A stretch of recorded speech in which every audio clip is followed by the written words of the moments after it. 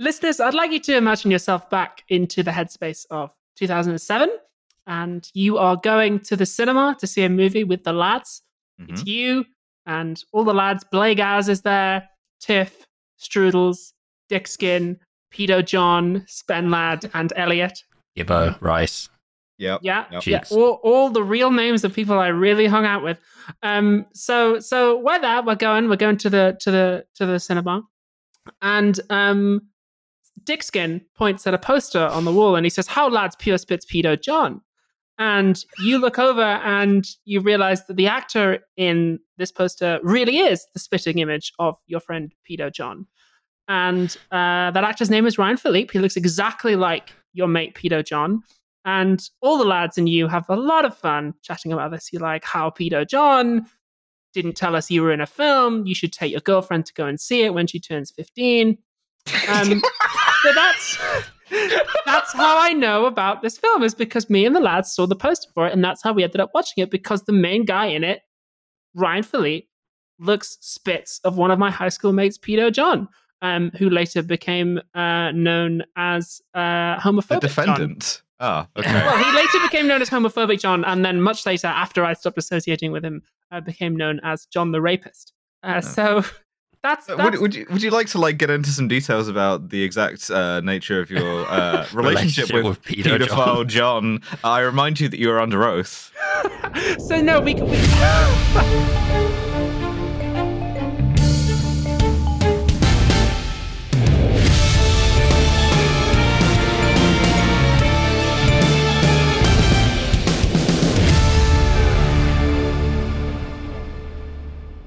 Yeah, so about Pedo John. Yeah, he was called Pedo John because he was dating a year 10. And now he's a well-known leftist YouTuber, I believe.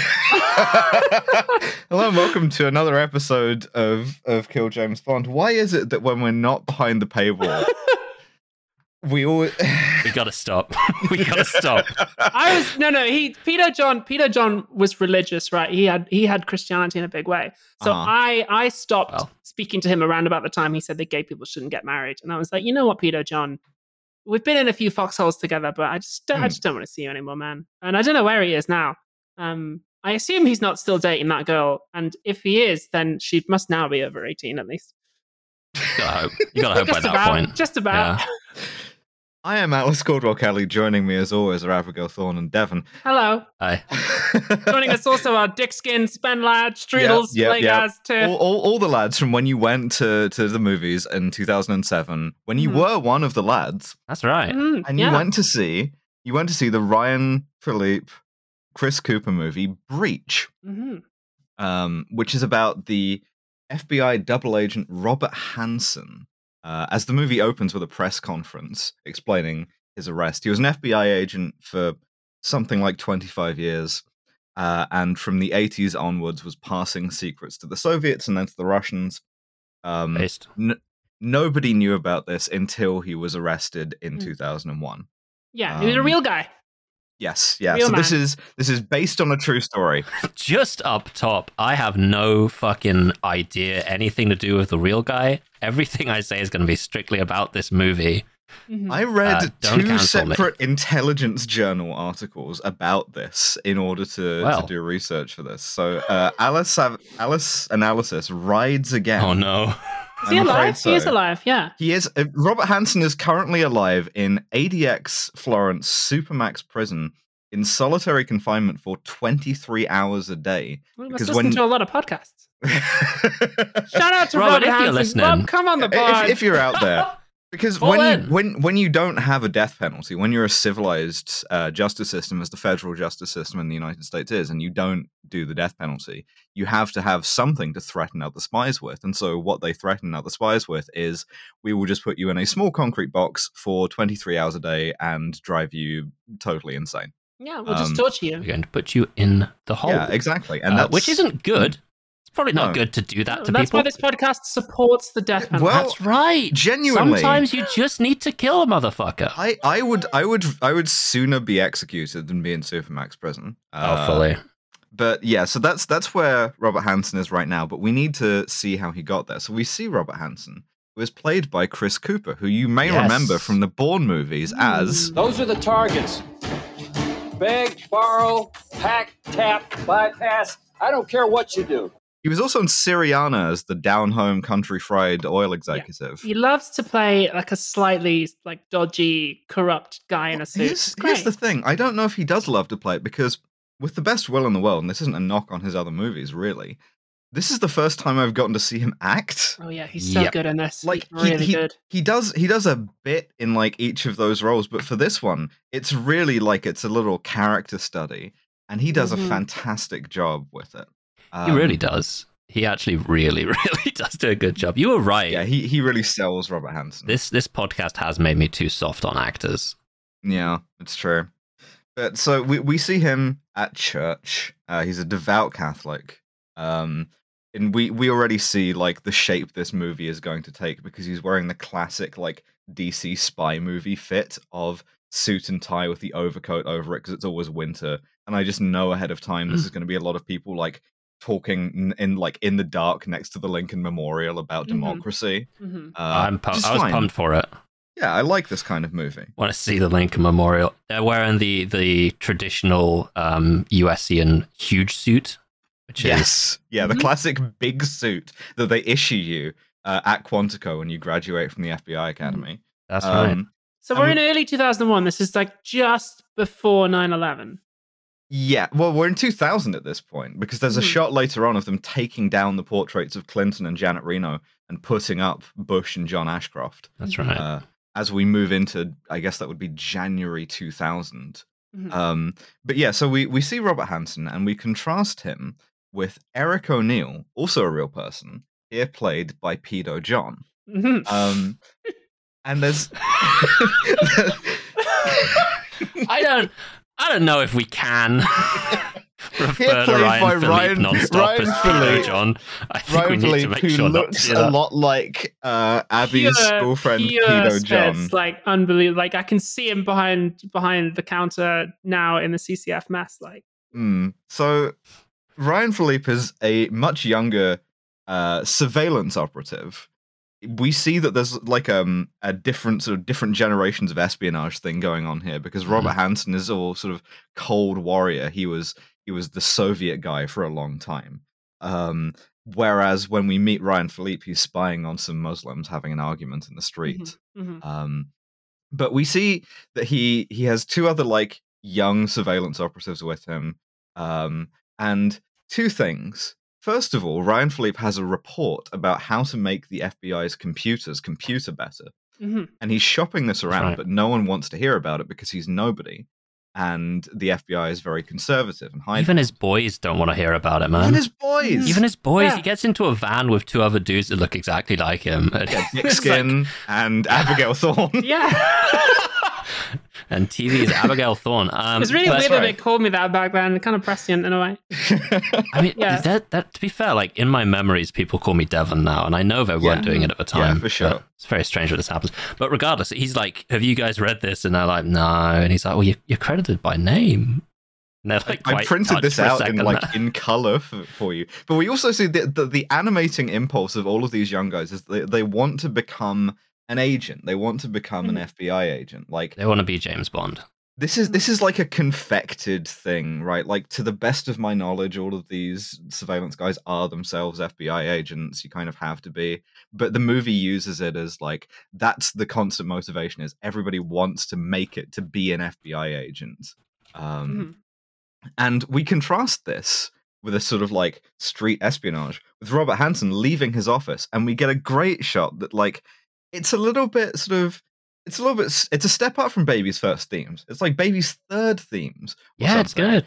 Where he leaves the elevator in the parking garage, and he walks past all of the parking spaces that are like reserved by name for the director and the deputy director, and we see him like walk all the way down to his kind of shitty car. And he just has this little look, and then we get to the opening titles when he slams his car trunk like slightly too hard. Good. And you go, oh, okay, this is going to be a movie about jealousy. Good. I like that you haven't just told me that. I like that you've left me to figure that out. It's really nice. We learn a little bit about Eric as well, Pedo John. Yeah, Pedo John is in a 24/7 DS relationship with an East German woman. Yeah. She is old enough, it seems to be, which I know is a stretch for John to play this role with a woman who is old enough to have sex. But he does a great job with it. She's good too. Yeah, Juliana. He's a method actor, and it was terrible for him. Yeah, he practiced for 5 months. My only note is just everyone's fucking whispering. Everyone's whispering. I had to bass boost every drop. I really did. But but like basically the only lines that she has are like, she's like, I don't want to be like an FBI wife, and he kisses her and goes like, sorry. Good girl. Okay, fine. Not touching that. Also, there's a line where he's showing her pictures of the people that he's been spying on, and she says, "Are they terrorists?" And he says, "They're targets." And I was like, "Oh, that's ideology right there." It's a heavy ideology, and she responds as girlfriends do in movies where they're going to get mad at you halfway through, then forgive you at the end. Which is she responds to everything he says, be like, "Wow, really? Yeah, so cool." But Ryan Philippe gets called into the FBI, who have a special task for him. And this scene produces, I would say, about half of the drops that I have. Because Two-thirds of mine. They sit him down. It's this sort of Zero Dark 30 type agent called Kate Burrows. Very blonde, very intense. Laura Linney, an actress I love to see. Yeah. And she sits him down. She goes, what do you know about Dennis Hansen? Dennis Hansen? Excuse me. Dennis, it's Robert Hansen's brother, and Robert Hansen voiced it. You mean Rob? Okay, Dennis. Fine. Just roast me so much that we can't cut it out. That's right. We'll do 4 callbacks. There's no way to get rid of it. She sits him down. She asks, what do you know about Robert Hansen? And immediately, great line. Wait, I've heard of this guy.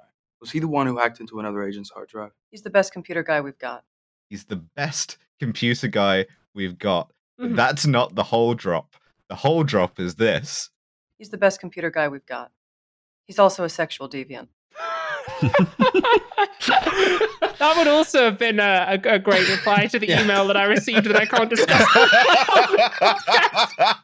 He's not that good a computer guy. No, so it's honestly, it's like there's like a meeting going on about a trans woman that works for them that hasn't come out yet, and they're like, he's the best computer guy we've got.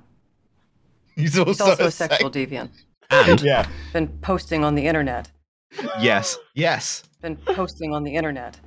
He's been posting on the internet. So the vibe is that Hansen is a bit of like a sex pest. He's been harassing junior colleagues. He's also been like apparently posting on the internet. We don't know what, but it's horny. He's horny online. Yeah. He's horny on Here at the FBI, we take a profound anti-horny stance, and we also #BelieveWomen. Therefore, Ryan Philippe, because you're on your fucking FBI apprenticeship, because you want your like FBI SVQ or your city and guilds or whatever, if you do this for us, if you go undercover as his new assistant and spy on Robert Hansen, we will make you a real boy. We will make you a real FBI agent. So they're like, this is depicted as not being a particularly glamorous assignment. Like Ryan Philippe's like, what, really? I just have to like take notes if this guy like jacks off in his office, like that's it. And they're like, yeah, basically, fine. You are basically like the FBI's HR department on this. So he goes to FBI headquarters where Robert Hansen has been reassigned. And already we get some cool vibes because this is the puzzle palace, right? Lots of very identical white hallways. And we get to Office 9930. The entire movie is graded so fucking cold. Like there's not a single scene in this movie that doesn't have a heavy blue on it, which it does convey an effect, but it also gets really grating on the eyes after a while. It's very blue and grey. The office is like windowless, it's soulless, it's very small. It's really good. The lack of windows comes up a couple of times. Yeah. The other cool thing about the office is that we see all of the security involved. He has to like punch in a code, and the sound of that code being entered will be a recurring sort of source of tension. Open it with a key, and then when he gets in, the door like seals a bit too much behind him. Yeah, like it closes a bit too intensely. And we get this sort of nice, like, half-second shot of him looking over his shoulder like, oh, shit, that's properly, like, soundproofed. And then we follow this up with an even better shot, which is that his new office chair squeaks. I really like this. As a little depiction of, like, organizational priorities, it tells you very, very sparsely just two little shots. Okay, this is an organization that cares a lot about secrecy, and a lot about security, and not very much about comfort. That's right. And then he meets Dennis. He comes in. This is such a perfect first interaction. Good, yeah. Like he's really shifty, doesn't make eye contact. Like he's making some really, really strong choices in this scene. Chris Cooper, I really love it. There's a thing that I wondered was purposeful or not, and I later figured out that it was, and that's that every time that Robert Hansen is talking, he has he's jingling his keys in his pocket. It's like a nervous habit. It's behind all of his dialogue. He's just kind of quietly jingling his keys. And I really like that as an expression of I don't know, control and power, but also insecurity and nervousness. But he sort of is very avoidant. He walks into a room and says things. It's sort of, there's a little bit to it of how Hollywood thinks an autistic person acts. And I'm curious to what extent that was I would be very interested to find out, because I couldn't, in the course of researching this, whether that was something that Chris Cooper or the director was trying to do, or whether that's just how it came out, trying to mimic Hansen's sort of mannerisms. But it's very sort of alienating. And we the first interaction between these two is really good, because Hansen walks into the room and Eric's like, "Hi, good morning," and he goes, "Tell me 5 things about you, and 4 of them are true." And then is completely silent while Eric's like, "What?" My girlfriend is over 16. He's like, "This is wrong." And Eric's like, "Look, I'm not that good at bluffing." And Hansen leaves, but as he's leaving the room, he looks over his shoulder and goes, "That would have counted as your lie." Yeah, so we get a couple of things there. We see that Hansen is very, very paranoid. He's also very devout Catholic. He's got a big crucifix up in his office. And he explains the culture of the FBI to Ryan Philippe in a way that is very, very cogent, actually. I just pulled a lot of it as a drop. The FBI is a gun culture. You can't advance here unless you're part of it. Every director in the history of the Bureau has come from the law enforcement side. Guys who shoot, guys who make arrests. There's never been a director from the intel side. Never will be. And the whole time they're walking down the hallway. Yes. There are walls of portraits for distinguished service, meritorious service, the guys who get the corner offices. And there's a SCIF, a secure compartmented information facility, which Hansen says is where they're looking for a mole inside the CIA or the FBI, and they don't know where to look because they're all stupid. And he does this. There's this great sort of building sense of a career's worth of slights and resentments just built up over decades. Very much like a leftist YouTuber, actually. He's also, the entire time he's walking with Eric and waxing poetic about why he won't ever get a promotion. He is constantly running Eric into objects. Yes. Eric's trying to follow along next to him, and he just keeps getting he walks slightly too close to a wall, and Eric has to drop behind him for a bit, and this happens a couple paints of times. Really good picture of someone who just doesn't really care about the person they're talking to. He's using it as a sounding board. He's kind of an incel, an intelligence department celibate. Yes. Because he's like, "Oh, these goddamn Giga Chads and Stacys are always getting corner offices, and I'm always being overlooked, and but I'm going to shake things up around here, and they're going to know who it really is." He also he encourages Eric to just take a new computer. He's like, "Oh, my computer's really shit," and he encourages him to kind of not be insubordinate, but to kind of go around his superiors. Through bureaucracy, yes. Yeah. But mainly just it's to listen to him and to prioritize what he wants. Yeah. It's Eric great also, asset building in that way. It's yeah. Eric also has the fun line, because we see that Hansen is trying to get internet into his office, and Eric just says, "Yeah. Oh, I thought you were gonna have it." Well, I have one, but I'm not sure if it's the one that you want. What he does is because he's standing on his desk trying to get internet, but slightly before that, when he's asking him about the internet, Eric asks him so what kind of sites do you like on the internet? Are there sites you like to you a Redditor, sir? What kind of sites do you that's like? the one, yeah. Do you have stairs in your house? But so, I mean, he's right about the FBI. Like this line about there never having been an FBI director from the intelligence side, that's still true.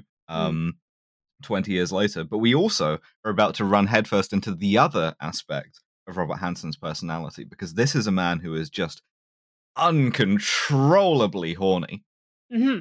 Oh, absolutely. He and Ryan Philippe enter a lift, an elevator, in which there is an attractive woman, and there's this sort of moment where he gets about 10 times more awkward. And knowing that he's a sexual deviant, after she gets out, Ryan Philippe tries to like work him on it a little bit. He goes like, "Oh, she was hot, huh?" And he just gets what he gets back is, "I disapprove of women in pantsuits." It's great. Whenever he's uncomfortable, he gets more prudish and more Catholic. Really more good. Catholic, yeah. The walls kind of like come down a little bit. And Eric's like, "Oh, she was really hot. A little bit old for me, though." But we also, Hanson like hates internal politics. He hates bureaucracy. He hates the CIA clowns. Yes. And he's also he's really fucking Catholic, because he says, "Oh, the reason we beat the Soviets is like they were cleverer than us, but they failed because they were atheists. And like you should get more Catholic, go to church." The specific start about the Soviet line is at one point Eric leaves the office, and stood outside by his car is Hanson, who goes, "Do you know why the Russian Empire collapsed?" To which Eric goes, "Good morning." Which I really enjoy. Yeah, it's really fun. Yeah. He doesn't like gay marriage. He doesn't like, well, anything really. Yes, yeah. You very, get very this like sense of resentment later on when they're in church, and he goes, "I saw a woman from Planned Parenthood on television this morning. A lesbian, naturally, defending gay marriage. I almost ripped the cable out of the wall." The delivery there too, it's like it's great. But so we see that his project, what he's been reassigned to do to head this new division, what he's been promoted to do, is to totally recondition how the FBI's IT systems work, because they're years behind everyone else, because they won't cooperate with anyone. They're insular. They do internal politics. They won't listen to anything that he wants to do, which incidentally is he's a Linux guy. He wants them to put on like Red Hat servers and stuff.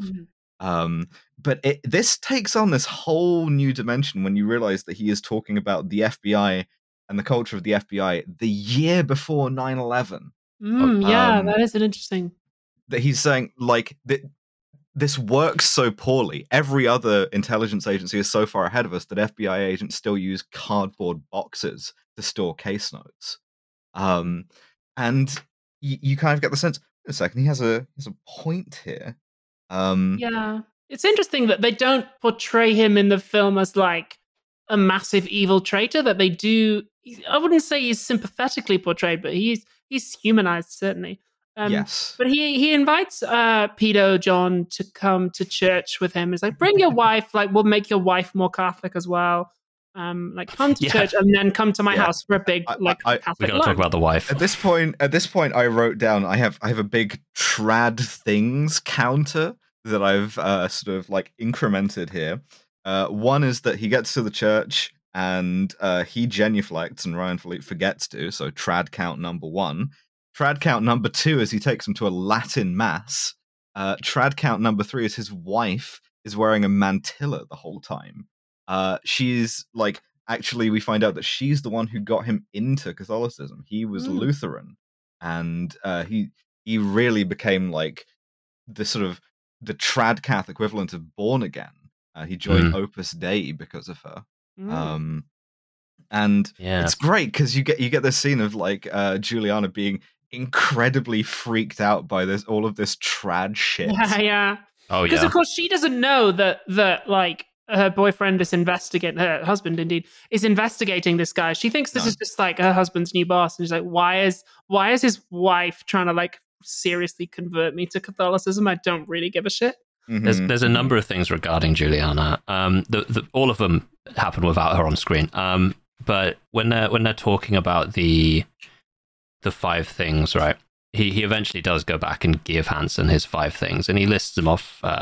Doesn't really matter what they are, but the one that was a lie, which is in the middle, is that his favorite drink is vodka tonic. Vodka tonic. He says that his wife is an East German lapsed Protestant, and Hansen responds like he is just sworn directly in his face. Like he just goes gravely silent. Yes. It's so good. The whole time, by the way, Ryan Philippe is getting badgered by his handler, Agent Burroughs, who is, frankly, a terrible handler. Absolutely. Basically, what she does is she pages him urgently on a pager which inevitably goes off and annoys the shit out of Hansen at the worst possible moment to go, where are my pages of reports? I need my pages of reports. Why aren't you writing them now? Where are they? And she just kind of like alienates him at the whole time that that Ryan Philippe comes to respect and admire Robert Hansen more and more as he starts to think. He starts to think that he's misunderstood. He snoops on his personal computer, like obviously expecting to find horny shit, and it's just full of Catholic stuff. He's just like, this guy's just really Catholic, and like, and then he does him a favor, right? Which is, he had mentioned his mom had Parkinson's, and Robert Hansen prints him out the fucking Wikipedia article for Parkinson's because that was a serious imposition back in the days of 2000. And it's like, hey, I did some research for you on the internet. Maybe you can, maybe there's some stuff there that you didn't know about. And he's genuinely touched by it. Yeah, it like really affects Eric. Eric is to the point where he immediately like calls his handler and is like, what the fuck are we doing here? This is just a normal ass guy. One thing about the sort of House of Lies here that I really like is if you did a rewatch of this, one thing you might notice is that when they're having this conversation, they are standing on top of an empty floorboard in which Hansen has been storing cash that he has been sent by the Russians, selling them secrets. Yeah, because Eric goes back to his handler, Laura Linney, and he's like, look, like, what the fuck am I doing? This case is bullshit. Like, he's a bit weird and a bit awkward, but like, fundamentally, he's just a normal dude. Why the fuck am I spying on him? Like, okay, he jacked off to some porn one time in the office. Okay, like, big deal, whatever. Yeah. And Laura Linney turns around and he's like, he's a massive fucking traitor. Yeah, I'm gonna, like, drop the veil here. Again, this is like terrible handling because this is the thing, right? I feel like this speaks to a lack of confidence that the movie has in itself. In that, I would have put this later for pacing. Way later. It happens before the halfway point. Yeah, because I think this movie has a thing where it wants to depict the FBI as being a cold, resentful place and this nest of jealousy. And it wants to do that, and it wants to reinforce that by making Laura Linney be quite cool towards Ryan Philippe by having her be like, oh, you don't need to know that yet, until she has to. I think a more confident movie would have allowed her to, like, try some more false charm and would have allowed us to get the experience of sort of Ryan Philippe being the man in the middle who is being worked on both sides by two people who are trying to manipulate him. I would have appreciated that. But instead, he just goes into this conversation, goes, you're trying to manipulate me. And she goes, yeah, all right, fucking, I'll tell you everything. It was a secret kill squad. Yeah. Honestly, it's fully like that. She just gives up immediately. This is the thing that they teach you in like US intelligence services is the second you are confronted in a lie, admit everything, even stuff that wasn't even on the table. And so she goes, oh, the jerking off stuff is also true. But I'm going to take you into the secret Get Robert Hansen office, which has big pictures of him up on the walls, as if they're going to forget what he looks like. Yeah, 50 dudes working in the fucking head of the department. Like this is an understatement, by the way. I checked on this. Her line is, he asks her, how many agents do you have detailed on this? And she says 50. There were 300 agents following Robert Hansen. It was... Guy like me, if I was selling secrets to the KGB, that's us, the KGB. Fuck it, sell your secrets to KGB. Yeah, why not? Fucking sell us your documents. Robert, come on the pod. We can pay you in Patreon money. Give us that 1 hour you're not in fucking solitary. Just swing through the phone. It's about the length of an episode. Just come on, it'll be good. A phone interview with, and he's here tonight, Robert Hansen. Robert fucking what was I saying? Help me out. I don't fucking know either. You were talking about selling secrets to the KGB. Yeah, guy like me, you could get 3 people looking into that and they would get me in like 2 days. Mm-hmm. Yeah, 300 is so fucking impressive to evade for 10 years. Here's the thing. Because he was one of their most trusted guys, because he was their... He's the best computer guy we've got. Well, they had a previous leak, a guy called Aldrich Ames. He was a CIA analyst, I believe. CIA clown. He was a CIA clown, yes. He was a CIA clown, yeah. In order to find that leak, they put their... He's the best computer guy we've got. ...on it. And so the guy hunting for Ames was Robert Hansen. He was their guy trying to catch the Soviet and then Russian mole. But also, they had him hunting himself at one point because he was put in charge of the task force to find him, which was extremely funny. God, I would have such a good time setting up the task force to find me. we find out that the reason why he's sort of like so big of a traitor is because the movie doesn't actually say this, but for a time in FBI counterintelligence, he was in charge of the section that handled Soviet and Russian agents in the US who wanted to defect or who wanted to give information. So if you were a KGB agent who was stationed in Washington, D.C., and you were disaffected with the Soviet Union, you wanted to give information to the Americans. Yeah, if you're a coward. Yeah, if you're a traitor, your case would go to Robert Hansen and you would be killed because he would betray you. Mm-hmm. And so we see that he has killed between 3 and 50 guys like this, more or less personally, as close as you can personally. Pretty much, yeah. He's like written to the Russians and said, hey, this person's actually a mole for us. And the Russians have then killed him. Yes. And also his whole office, his entire office is like wired to the gills with microphones. They built it. I really like this. So cool. I really, really like this because she just goes offhandedly. Oh yeah, 9903. We built that for him, and it cuts to them building it out from the walls. And because it's in like sort of the studs of drywall, it looks like a cage. It looks like a trap. It's perfect, and everything in there is wired. And the reason that he's been allowed to kind of get away with doing this for so long is they want to catch him red-handed. Mm-hmm. Yes. This is like the biggest intelligence leak ever. They want to catch him in the act of making a drop to the Russians, which, as Peter John points out, will mean that he will be executed. Yes. Yeah, they want to be able to give him the death penalty which in order to... but they want to use it specifically to get to force his cooperation. That they think he will be able to like name names if they are able to kill him if he doesn't. Yes.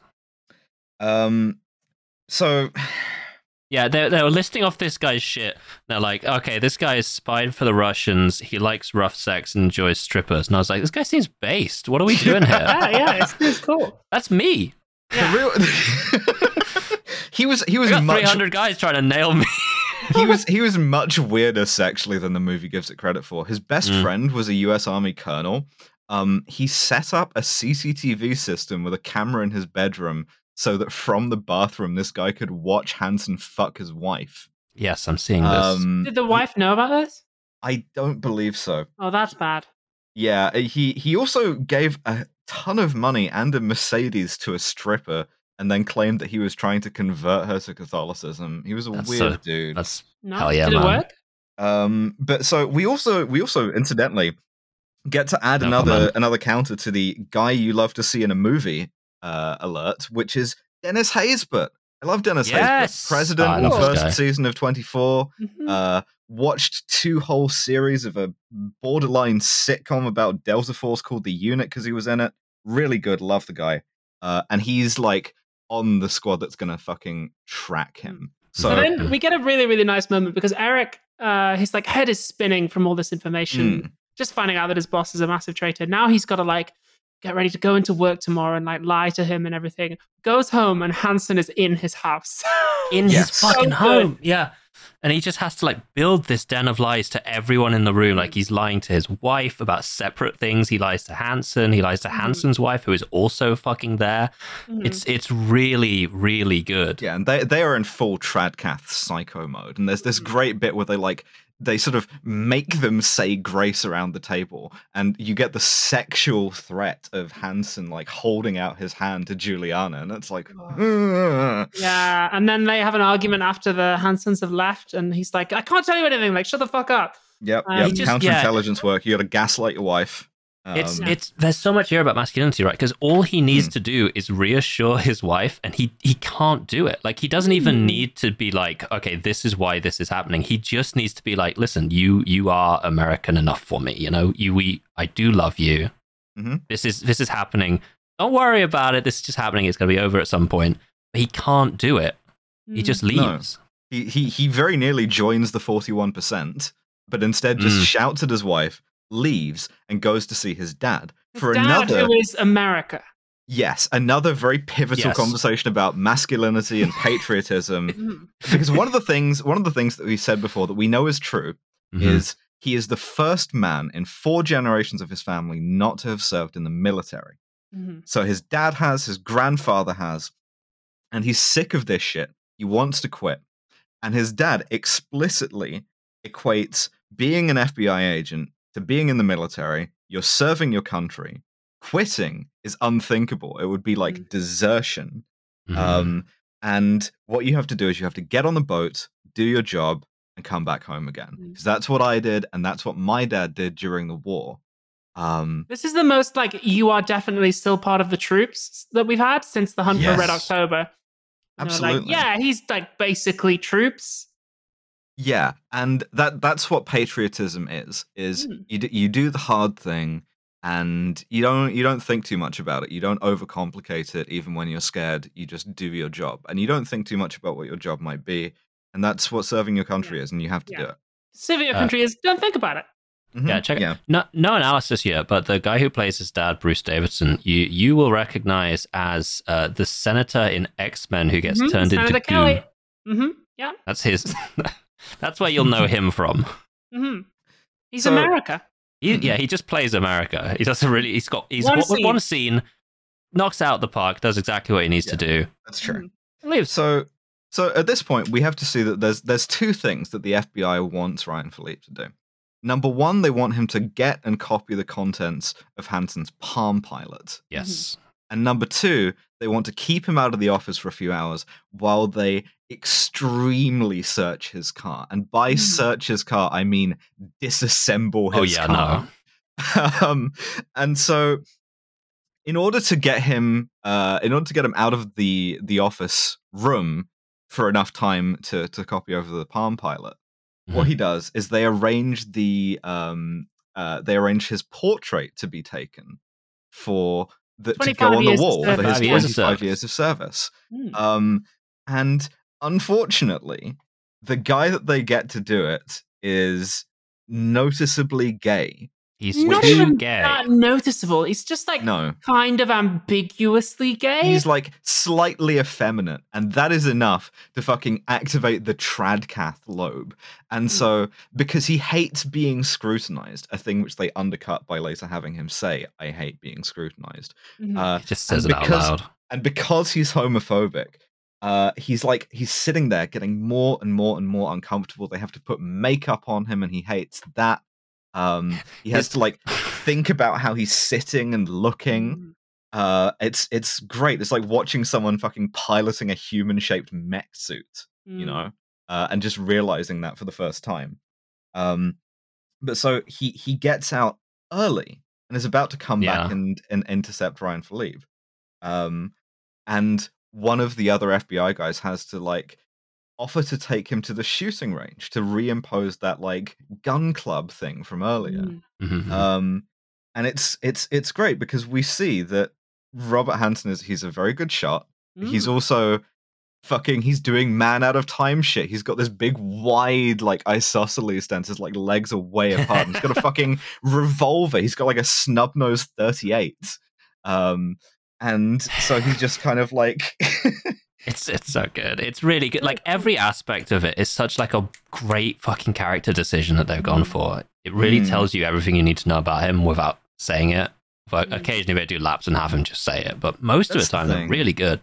Yeah, that's the weakest part of this movie, I feel, is when it doesn't trust itself enough. It'll do something reasonably deftly, and then it'll go back and say it again for the people in the audience who might not have got it. Yeah. But Eric manages to download the contents of Hansen's Palm Pilot. He finds that he's just got like thousands of hours of the Kill James Bond podcast. And also he's been sending a bunch of like weird, creepy DMs to early transition trans girls on Twitter, which is very odd. But he almost gets caught. And then he covers it by he's in Hansen's office when Hansen comes back. And he pretends to be praying, which is I really like that. It's like brazening it out. But I also liked the kind of, because what he does is he switches it back, and then he like starts to doubt himself. Hansen's briefcase has like 4 sort of like pretty identical pockets, and he gets this kind of like undercover neurosis where he like goes back and puts it in a different one, and then puts it in a different one in case that was wrong. And it's I really really like that actually. But it comes back to an earlier scene where there was a shot of Hansen putting his Palm Pilot in the pocket, like a very specific one that's really highlighted in the movie earlier. Yeah. But so he gets him out of the office so that they can disassemble his car. He like gives him a lift in Ryan Philippe's car. Yeah, they just go on a little like a little spy gay date. It's cool. They just go around places for a bit. The entire time they're taking this car to fucking pieces. Well, they're supposed to go and meet the CIA clowns. Yeah, the DIA clowns, the Defense Intelligence Agency clowns. But it's too many fucking agencies. Yeah, tell me about it. But when the DIA IT guy, the one that we work for again, I keep getting my handlers mixed up. Is the problem? Never mind. Cut that out. So the DIA guy gets like a double booking.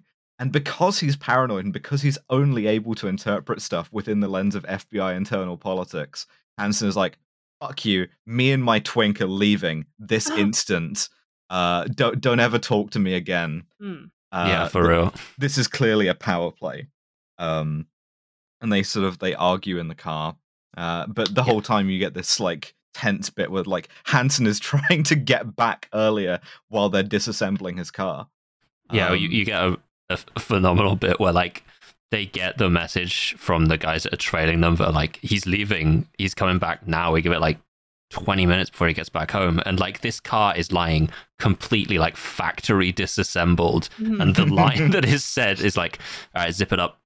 Which is like, what? What are the wheels back on? Just put it back together now, real fast. Just fucking.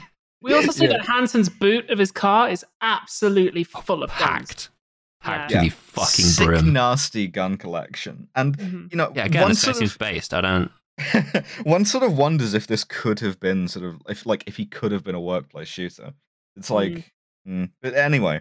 The film muses on it for a bit, but doesn't really have an answer. Yeah, it doesn't. But that's fine. I don't really need it to. So Ryan Philippe gets them stuck in traffic. And Hansen just tries to walk back. And in order to get him back in the car, Ryan Philippe has to lie to him. He has to tell him, actually, I was taking you this way and got us stuck in traffic because I was trying to take us to the church because I was trying to make Juliana be more Catholic. And what follows is a Catholic version of you have to tell me if you're a cop legally. Yeah, it really is. Because Hansen goes if you're in the Inquisition, you got to tell me. Yeah, and Hansen goes, say wallahi, say I swear to God. Say it, motherfucker. And he goes, no, I'm not going to say that. And it could have, because it's like doing the cop has to say they're an undercover cop, so they say yes sarcastically, kind of thing. Yeah, 100%. Where he goes, I'm not going to say that because you're an asshole and you've never trusted me. And, why don't I get to ever confront you about shit? And you're so fucking weird. Which I like. I'm definitely Catholic. He does the Eddie Izzard bit where he's like, I believe in the teachings of Cathol and everything that he stood for. So on the one hand, I like this, but on the other, like, I'm annoyed that he doesn't have to, like, disavow, he doesn't have to like incriminate himself in that way, because like this could have been an interesting thing and it would have picked up a theme that we get to later if part of the cost of catching Robert Hansen is you have to fucking lie using your religion. And that's something that it just costs to do that. But instead, Robert Hansen gives him this envelope to mail, and like an idiot, he immediately goes home, opens it, steams it open, and finds it's a VHS tape, and just pops it in the VCR. Yeah, this is a baffling thing. I have no idea why he would do that. I don't know if he did this in real life. I don't know if this was a movie invention, but it's such a fucking baffling thing to do. Yeah, very odd. And the VHS tape is, of course, Robert Hansen having sex with his wife for the consumption of one of Robert Hansen's weird friends.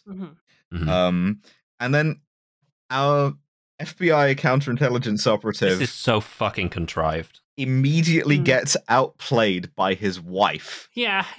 This whole scene is shit. It's really, really bad. He like fucking does this completely out of character. He opens it up, he puts it in the fucking tape player. It's Hansen having sex with his wife. Chain of evidence. And immediately his wife comes in through the door and is like, "What are you watching?" And he goes, "Nothing." And then she's like, "Yeah, could you go and get the rest of my fucking like shopping from the car?" And he goes, "Yes, ma'am." Leaves and walks back in, and she's obviously watching the fucking tape. Moron. And then she's like, "What are you doing, man?" And he goes, "I can't tell you." And leaves. And it's like, this whole scene was shit. This was yeah. Just tell your wife. Just be like, look, I can't tell you what it is. It's work. Like, again, lie by omission. I like get we it. all do. I get it if like you had gone a little bit stronger earlier on the theme of this will also cost you your faith. If it had gone to this will cost you your marriage. But instead, what he does is he just goes to Kate Burrows' handler's apartment and goes, "Hey, is being an FBI agent like being a kind of samurai?" She's like, America. Do we have to follow the like feudal code of Bushido? Is it worth it? And she kind of like looks around at her totally empty apartment. She's like, I don't know. It's probably fine for most people. It's not for me. She makes a joke, but she's like, I don't even have a cat. There's a great bit that she has. There's one thing about Kate that I like, which is earlier on when she's showing him the like Hansen Operations Center. She goes, I don't mind that he fooled us. What annoys me is that like I came to work every day and he was just undoing everything I did, and I might as well have just stayed home. And I really like that was good. But yes, so they're closing in on Hansen now. But he sends a letter to his Russian handlers saying, "It's been real, lads, but so long, and I'm not going to do it anymore. I'm not going to give you any more information." So they can't catch him red-handed if he doesn't fucking do it. It's like, I think the FBI are onto me. So long, and thanks for all the fish. Yeah, what tips them off is that the car that they have now filled with fucking tracking devices keeps interfering with his radio. And this is the world's most paranoid man. So just like suddenly his car is making weird noises and he's like, yeah, fuck this, man. Yeah, I am immediately blown. There are two things to point out here in terms of historical accuracy. One is that as far as I know, the FBI tried really hard. They could not reproduce any of the sounds that he claimed to be hearing. So there is a decent chance that this was some like fucking extrasensory narrative perception that he had developed, where he just kind of like knew beyond knowing that he was being spied on. The other thing is that in this letter to the SVR or the FSB, one of the things that Robert Hansen did in real life, the KJB, was to recommend that they cultivate Eric O'Neill as an agent. He just fucking puts Ryan Philippe in the thing like, oh, you should get this guy. He's good. He could be the next me. That's very funny. But so he realizes... blackmail him. He's using the age of his girlfriend. This guy seems real cool and normal. You should definitely hire him. Yeah, but Eric says... Well, because Eric's talking to his handlers, and they're like, look, if we don't get him to make the drop, then all we've got is the contents of his Palm Pilot. And he's going to turn around and say, oh, that's just notes for a spy novel that I'm writing. It's all made up. Yeah. Is it a crime to dump cryptic letters in a park where they could be read by anybody? No. So like, mishandling of classified information is 5 years, they say. Yeah, there you go. Yeah, so Eric says, I think I can persuade him to make the drop. I think he wants to do it. I think he wants to rub your faces in how clever he is. And I think he wants to be caught. Then Hansen just turns up outside his flat drunk, which is quite funny. It's really good. Like, he acts drunk so well. He gets in the car with him and you just see that like his eyes are totally red and he just kind of goes, "Can I trust you?" in a tone that we haven't heard him use before. It's really this moment of like vulnerability and mistrust. But you do get the sense that there's this ego that's driving him. There's this bit there's been that we skipped over a bit, but he when he's talking about the portrait that he's going to get put up on the wall, he says, "That's fine. That'll be my memorial. I'll know what I did. Even if no one else remembers me, I'll know what I did." And that reminded me a little bit. That kind of like my memorial here is, I know I was fucking all of you over, and my picture is on the wall, sort of like lauded. It reminded me a bit of like the espionage version of Jimmy Savile's tombstone. You know, he thought he had gotten away with it, and he had arranged this tombstone for himself that was like beloved by all and shit. Just as like, it's like a last joke at your expense, right? To be like, "Oh yeah, actually, I was great, wasn't I?" Just a final fuck you as you're going out the door. Yeah, I don't know what it says on Jimmy Savile's tombstone. I wasn't looking when I was pissing on it, but when you were there with that hammer. So they drive into the park, and Hansen just like starts randomly firing a gun into the park. He's like, "Can I trust you? I don't know if I can trust you or not. Like, what the fuck's going on?" This is what it means to be an FBI agent, which again, the agent thing is really confected. And Eric calls him out. He's like, "You're a shithead. You're paranoid. Nobody's tailing you. Nobody's watching you. Dear God, quite insane." He's like, "Why would they? You don't fucking matter." Like, he's like, "Yeah, okay, you're you not did that some important. shit 20 years ago, but you're not that important. Like, no one gives a shit." And then that's what gets him. Yeah, he has this great line which goes, "I matter plenty," which is so lovely. And that was his final line before he leaves the fucking park. And immediately thereafter, fucking Eric goes home and he calls his hand and goes, he's going to make a drop. Yeah, 100% he's going to do it. So there's this thing that you may be aware of in motivations for human intelligence assets for spies. It's kind of out of fashion now. It's been replaced by something called RASCALs by and large. But it used to be this acronym called MICE, right? The four things. Mice. The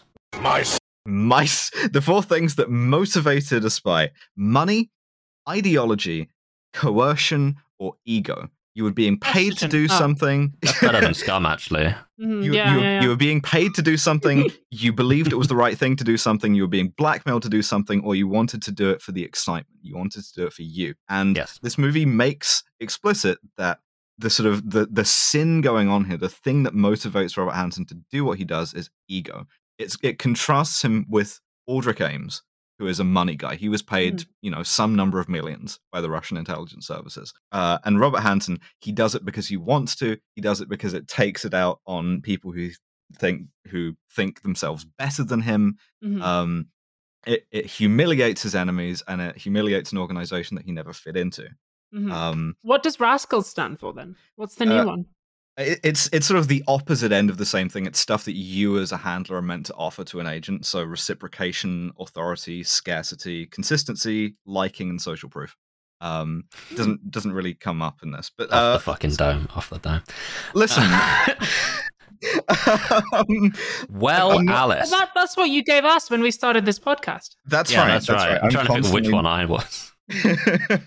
Well, I'm trying to do all of them all the time. And that's what we're giving you, the listener. That's right. Because we are training you to join us in working for the intelligence services. That's true. That's right. That's right. So we skipped over a number of things. One thing we skipped over is a drop that I actually do have a point I'd like to make about, but I don't know if we should. So there's a point where, and this reminded, it's not a great point. It's very funny to me though. Make the fucking point. Fuck you. Earlier on, when Eric is like reading everything that Hansen has said about like the United States and all of his dealings and that, there is one line in particular which, this is a slur. To be clear, this is the R slur. Oh, the forbidden drop. Yes, I'm going to use the forbidden drop. Yeah, he reads this line. The U.S. can be errantly likened to a powerfully built but retarded child. Which is a real Hansen quote. But while that audio is being played, the shot is of Eric reading, and as the word is said, he shakes his head.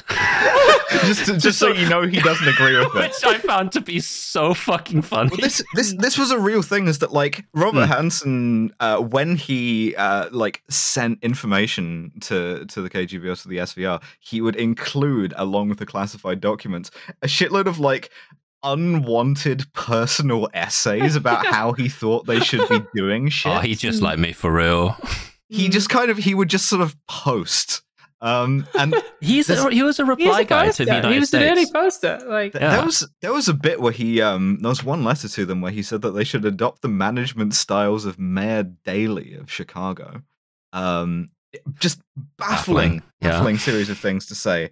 One of the ways that they identified him was they had purchased this dossier, one of his posts that he had been sent, and they pulled his fingerprints off of it, but they also pulled a voice print analysis, which was Hansen reading a George Patton quote about, and this is verbatim, the purple pissing Japanese, which caused someone to recognize his voice. Insane, he does mention pissing purple. He actually says that line in the movie, even when he threatens Eric like going in his office the first time. So I can see that. Yeah. So because he wants to like get his last hurrah, he walks to the drop site. We get the worst thing that you can imagine, and I read it in the perfect Roz voice. We get a black title card that just says a date and time, and I was like, holy shit. Yes. That's never a good fucking sign. And one thing I like is that the thing that it shows is the gun guys get to have their fun, right? They do. Albeit that he has been outplayed by the intelligence side. When he gets back to his car, it's the guys who like to jump out of black SUVs and point guns at people who get to make the arrest. There's a number of really good parts about this. The first is all of the shots of him doing the final dead drop are handheld. So it really gives you the impression. The rest of it has all been like fucking dollies, tripods, all very, very steady, all of them doing this is handheld. So it's like, it gives you the impression that he is being watched. It's beautiful. Real nice.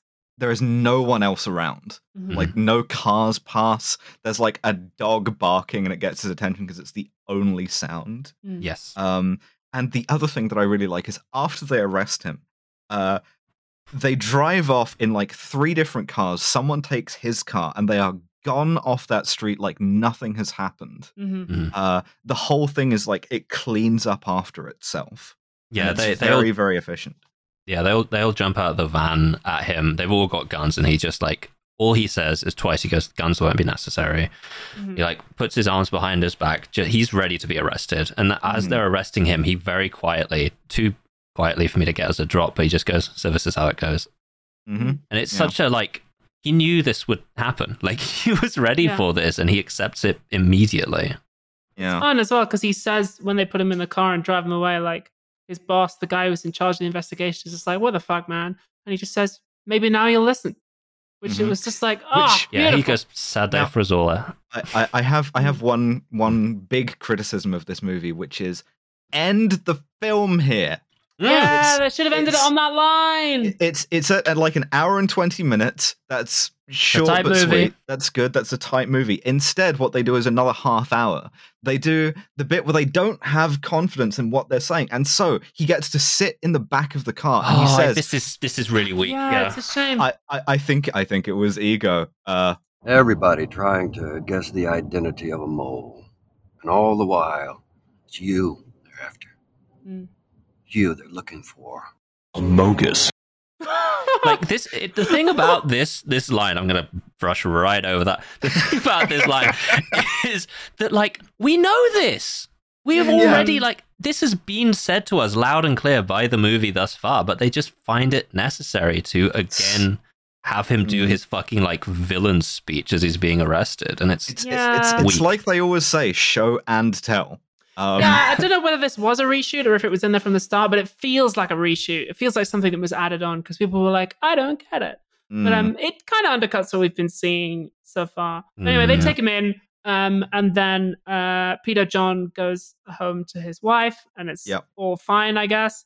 Yeah, he again, goes. Juliana, not a character, basically just exists to show Bertoldus is taking on Eric. He goes home and is just like, immediately walks in the door, just walks up to her, gives her a hug and a kiss, and she just fully accepts that it's fine again. Yeah, and I'm like, he's like, why would they're marital tension over now. But so he goes finished. back to the now being dismantled trap office where he meets Kate.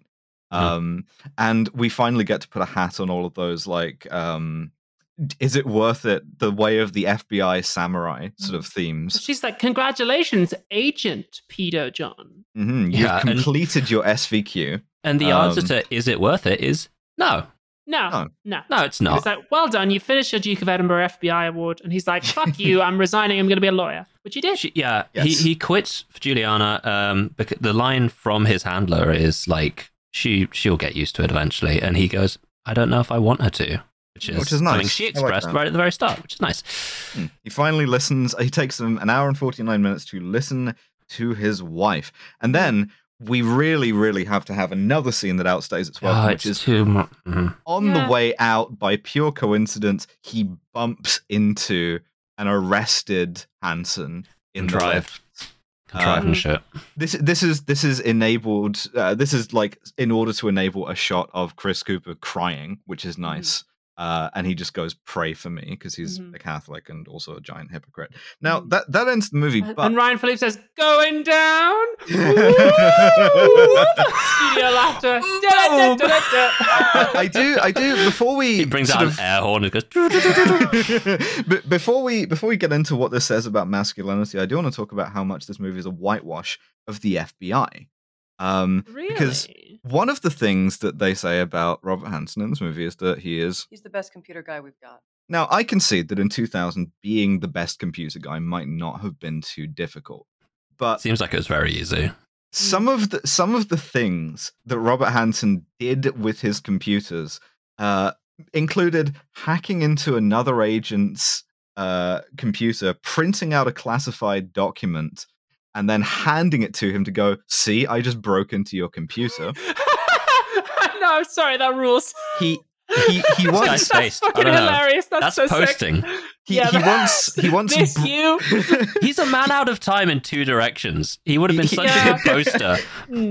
He once broke his own office computer installing password cracking software on it, and when confronted by the FBI's computer team about this, said that he needed to do it in order to hook a color printer up to his computer, which they believed.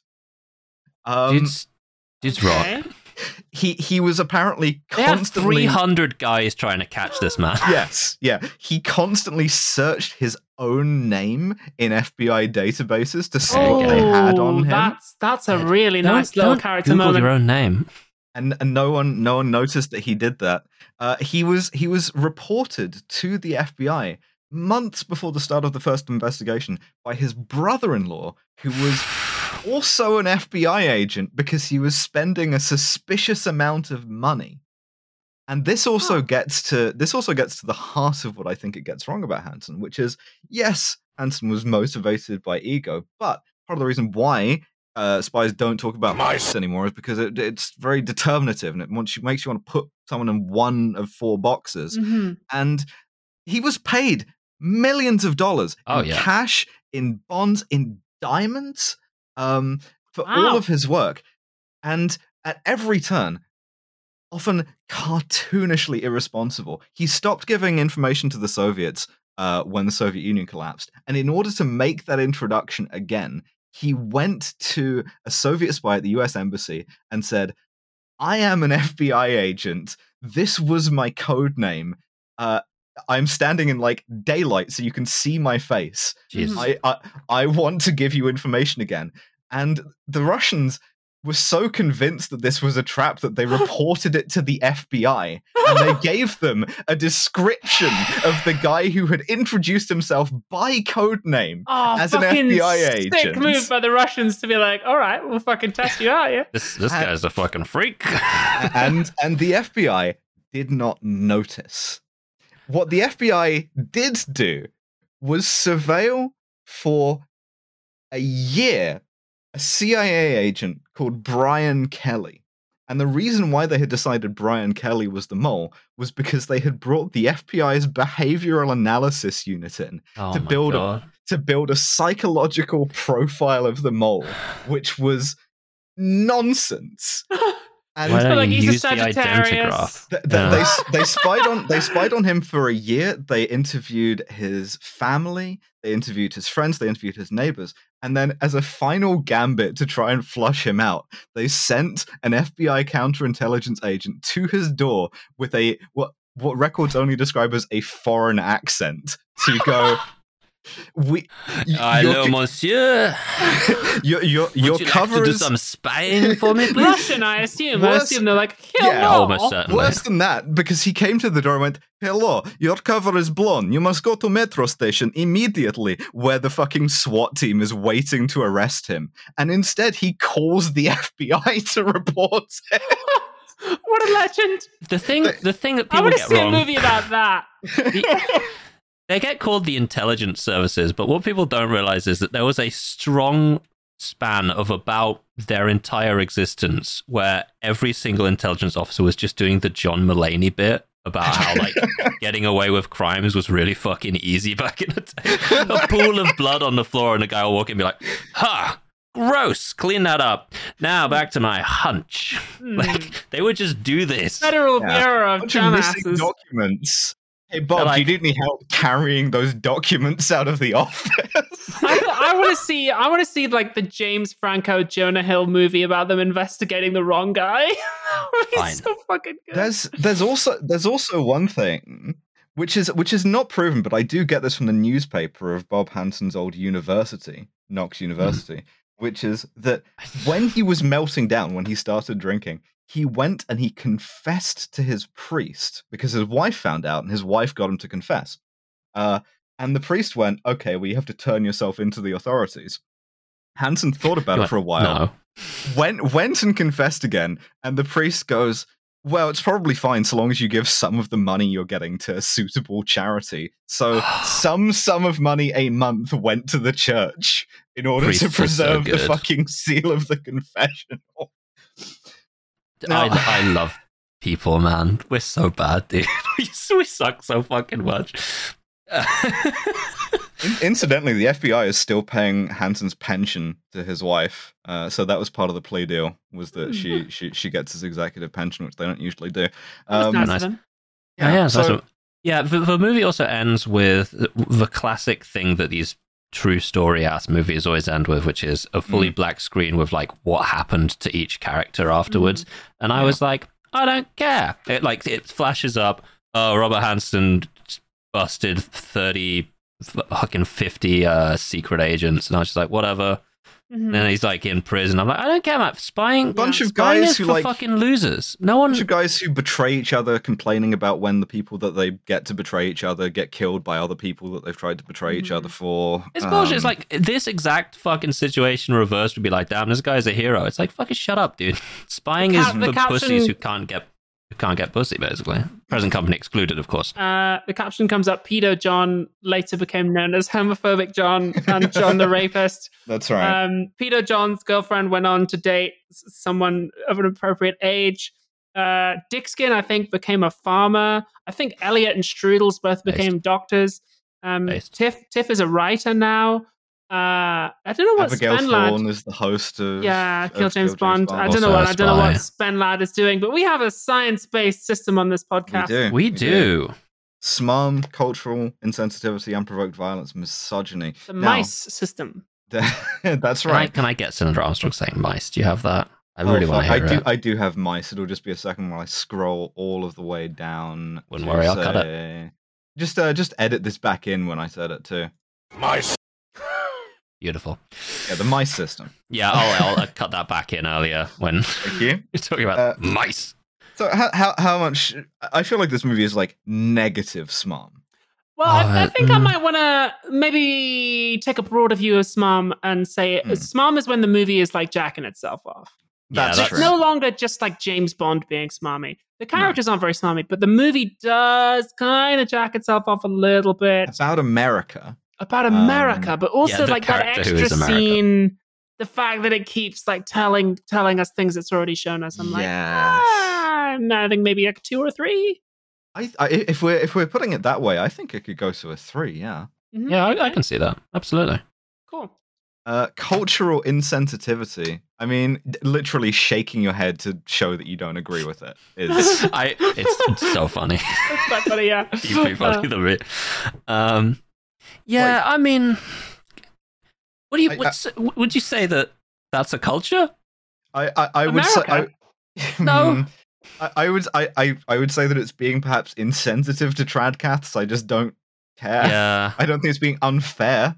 I think I kind of want to give it 1 point for the fact that we are introduced to Eric surveilling a Muslim family for like seemingly no reason, and this is never criticized. Yeah. This isn't shown as like a bad thing. And the line, of course, that is like, are these terrorists their targets right at the very start? Mm-hmm. Yeah, we get like all of the things where Hansen says something racist and the movie makes a little frowny face. But whenever O'Neill is like racist, also it's like thumbs up. Yeah, it flashes up in like big letters on the screen. This is bad. And Neil does it. Like, this also is okay. The sort of like the diverse FBI as well. Mm-hmm. Yeah, not sure. How about a 2? I'll go 2 certainly. All right, sure. Unprovoked violence. I mean, isn't any? No, it's none. Unless you count like the sort of remote act of getting someone else killed for selling secrets. It's 0. Well, the movie doesn't even say that that's good, so fucking whatever. None. Yeah, 0. Flat 0. Misogyny. Okay, so now this is going to be tough because I'd like to fold all of the isms into misogyny because I think that's true. Putting homophobia in cultural insensitivity is a bit weird. Yeah, the scum system for SMARM, cultural insensitivity, unprovoked violence, and miscellaneous isms. Yeah. Sure. Which, it's got a lot of them. Sure does. The homophobia gets a frowny face. It does. But also the character of his wife, of Peter John's wife, is just like, she's just wife. That's her character. Oh yeah, she does not have a character at all. Yeah, she gets sort of to like him for like plot reasons only. Mm-hmm. She's there basically as like an easy way to tell like how much this is taking a toll on Eric, and like no other reason at all. That kind of sucks. Hansen's wife Bonnie is even less of a character. She's just kind of like she's in it. It's interesting the way that she's not really portrayed as being one of his victims. No, I mean his primary crime is. It's kind of fair enough given it's a spy movie. His primary crime is against America, and we kind of don't really acknowledge that it was a major violation to just like videotape her getting fucked and send that out to people. It's kind of we don't hear what she thinks at the end of the film. She just kind of disappears, which I think is an opportunity lost. Yeah, for sure. I don't know if it passes the Bechdel test, really, because he does have two women talk to each other, but they're talking about Jesus, who is a man. So yes, he was, doesn't count. Kate is an interesting character because I think she's sort of in some ways a prototype for the sort of mold that we'll see later in Zero Dark 30 of I don't know. We're gonna have to. It's very important. It's of the sort of girl boss CIA agent. And like, I don't know, we have this sort of moment where we talk like the costs of being an FBI agent are only ever explained to us through her. We don't get to see what fucking Dennis Haysbert's wife thinks about all of this shit. We only get to see her apartment with no cat. Yeah, and it's specifically the cost of being an FBI agent in her case is that she doesn't have like a man or a relationship or like even a cat or any children. It's very much a kind of like this will in somehow like spoil your femininity. I don't think that's like intended by the film, but it's unfortunate that, as you say, Alice, she's the only character who we really see the cost through. Yeah, for sure. And it's and like she has this sort of line towards the end where she's like, most FBI agents are married. We're not all like this. And it really that feels like sort of like a fig leaf. Yeah, it does. It's a not a great decision to use her for this specifically, I think. So misogyny and miscellaneous isms, now with 2 M's, I guess. What do we think? We think like 4? Scum. Maybe? I was thinking 4, yeah. Yeah, sure. Happy with that? It's higher than we've been in a minute, to be honest. I think we've only gone like 2 or 3 for misogyny lately. Well, because it has a 0 on unprovoked violence, which is very strong, that gives it a total of 9, which is the same as Syriana, and pretty darn low compared to what we've got. Still, the best film we've ever seen was The Bourne Identity on 6. Yes, I don't know if you've read that into the record, because we didn't do Scum for that. We did. No. Shit. Yeah, we did. But the best one ever was The Bourne Identity. And the best Bond film ever was View to a Kill with Roger Moore. That's right. So this film, not quite as good as Roger Moore, but nevertheless very good. It's getting there. If only they had Roger Moore as Robert Hansen in this. I would have loved to see that. We need to watch more Roger Moore films, actually. This is the only guy we've not watched. We stopped doing it. We need to watch more films that are just like connected via Bond actor. I see you, I hear you, and we will be going back for more old Connery. Yeah, we're going to do Folks. My pick is next after the bonus, and I would like Abby to be able to talk shit about actors again, so I'm bringing us right back to the 70s to talk about 3 Days of the Condor. Ooh, I don't think I know that one. Excellent. Okay, fantastic. Well, thank you for subscribing if you do. If you don't, do. And we will see you on the next episode. Thank you for listening. Bye. Thank you for listening to yet another episode of Kill James Bond. Sorry this one wasn't funny, and also sorry that I was so off-kilter at the start, but I did gain my mojo back by the end. Of course, next week's bonus episode will be OSS 77, the one in Rio. I haven't got the title with me right now, and I know it's in French. So for new listeners, you will finally know what the fuck we are talking about when we frequently reference OSS 77. And we have the wonderful Maddie Lubchansky on that episode. And that will, of course, be available for free, as this is June, as this is Pride, as this is the banquet of forgiveness. But that'll be the last one that you get for free. So, if you are titillated by this weekly content, why not head on over to our Patreon at the start of next month and sign up today to join these wonderful people. Christine Fox, Fawkes Winchester, Paint McCalla, Jack Holmes, George Rohack, Thomas Oberhardt, Yarrick, Carolyn Tankersley.